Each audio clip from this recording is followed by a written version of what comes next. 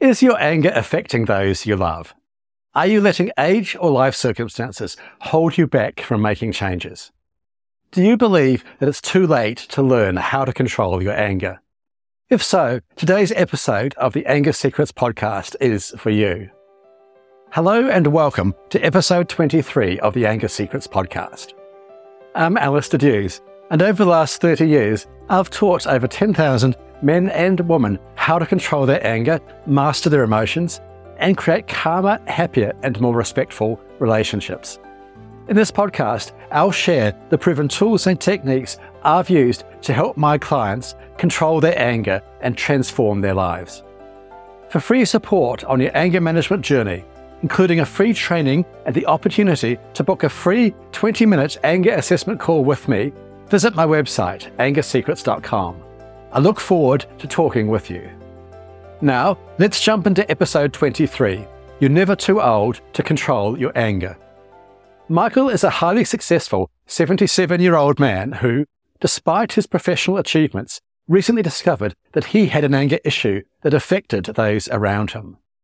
Michael is an intelligent, well-spoken, and joyful individual who has enjoyed a mostly happy and fulfilling 56-year marriage.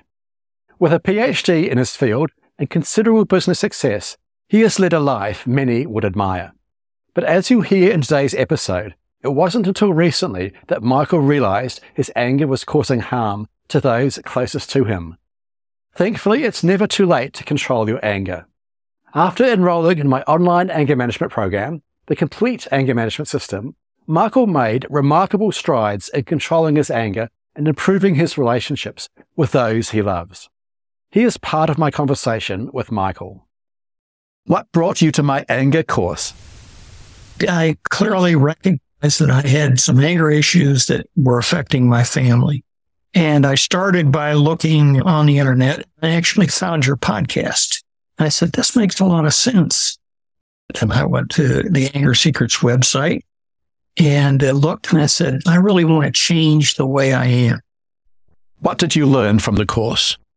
I had always thought I get a little angry every once in a while, and I put that behind me, but all around me aren't. I learned a long time ago not to get angry in a business situation or in a social situation, but I've not afforded my family that same courtesy, if you will. I was shocked when you defined anger and abuse. And when I talked to my wife, I said, is that really happening? And she says, yeah, I worry about it. Yeah. My daughter's saying, yeah, I worry about setting you off. And that affects our relationship. And it just shocked me when I found that out. And when I got into the course, we talked about awareness and then your EFT model. That made a lot of sense. And then beliefs and how beliefs work into that. It's been a very logical thing. And it's driven me to think deeply about where my anger comes from and how it builds within me. And I think at one point I thought, well, I just step into a minefield and it goes off. But I should know where the minefield is, and I should know what the mines are. And it's clearly my responsibility. People are making me angry. I'm responding to people with anger. And so it's given me a promise to be better. It's given me a pathway to be better. And frankly, it's kind of fun. The individual lessons are really good. The video sets the right stage. The worksheets make me do deep thinking. I'll watch the video and I'll read the worksheet and say, I got to shut that off and think about that for a while. And I shut the thing down and I come back, maybe watch the video again. So what are the main changes you've made since you started the course? I've got my anger diary, and I think I've only gone off twice. And one of them I saw coming. Where I really see it is I'm an agronomist, and I play golf on a golf course that's not well maintained. And so I'll be out on the golf course and my anger starts to build, and then it affects my game. And so a pretty real demonstration that anger doesn't work. And how I can shut those things down is let's focus on what I'm doing, not what I'm thinking. And that's pretty good practice. I'm so aware right now what's going on that I don't have many anger events. It's right. So the anger in your marriage, just Say a bit about what was happening and what's happening now. It's really small things. My wife would say, you didn't put your shoes away. I had to put your shoes up. Or you left the back door open. I'm thinking, hold it now, just a second. This morning, I got up and I made breakfast and I did the dishes. I put them away. I do a lot of stuff around the house. She doesn't recognize what I do here. And she nitpicks on this little stuff. And that kind of builds in me. And I've been able to cut that off. I've been able to say, hold it, she's right. I didn't put my shoes away. The door is open. I got to work harder on that.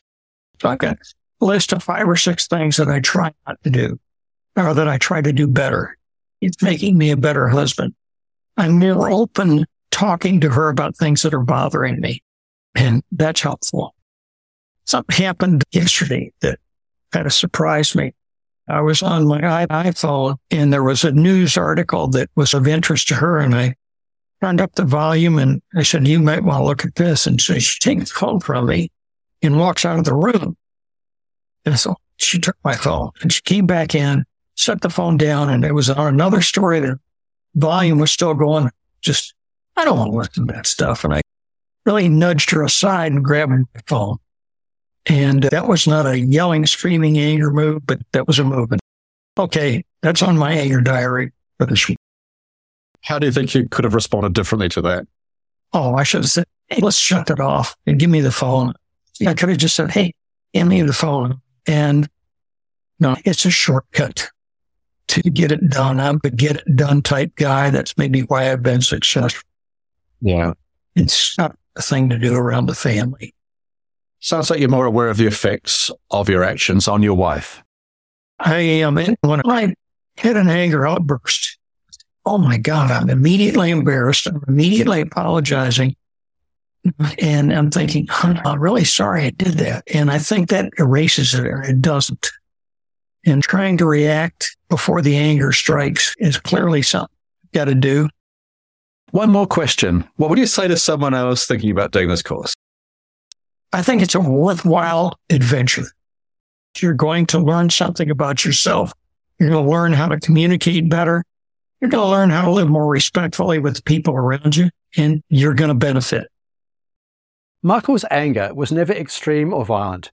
Instead, he had a simmering anger that he was not always aware of. However, this anger was affecting his relationship with his wife and daughter. That was when Michael decided to take action. One reason I admire Michael is that it is very easy to ignore the signs that anger is affecting your life. It is very easy to have an argument with your partner and think, it was not that bad, or it's just a normal disagreement. What many people do not realize, however, is the long-term damage that even small acts of anger can do. James, for instance, another man I worked with many years ago, told me that every time he and his wife disagreed, he would roll his eyes at her and walk away. He thought that this was not a big deal, and even that he was dealing well with his anger. After working with James for just a few weeks, James asked his wife what it was like for her when he did this. His wife said that it felt like a physical blow every time he acted this way. When James asked her why, she said that his actions conveyed to her that he didn't care about her, that he thought he was superior to her, and that he didn't think she was worth his time or energy. To some degree, this is also what Michael realized. Michael was shocked when his wife told him the impact his anger had on her and his family. But to his credit, Michael had the courage to confront his anger and get help to change it. That's why I've chosen to include Michael's story in this episode. If a highly successful 77-year-old man who has been married 56 years has the courage to confront his anger and get help, how about you? If your anger affects those you love, I strongly encourage you to take a page out of Michael's book and get help. It is never too late to control your anger. Your family, your friends, and all those around you will be thankful that you did. Okay, thanks for listening to today's episode on It's Never Too Late to Control Your Anger. And be sure to tune in to the next episode to learn if anger is a choice that you make.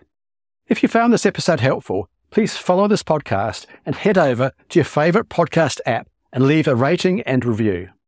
This will help other people struggling with anger find and benefit from this show.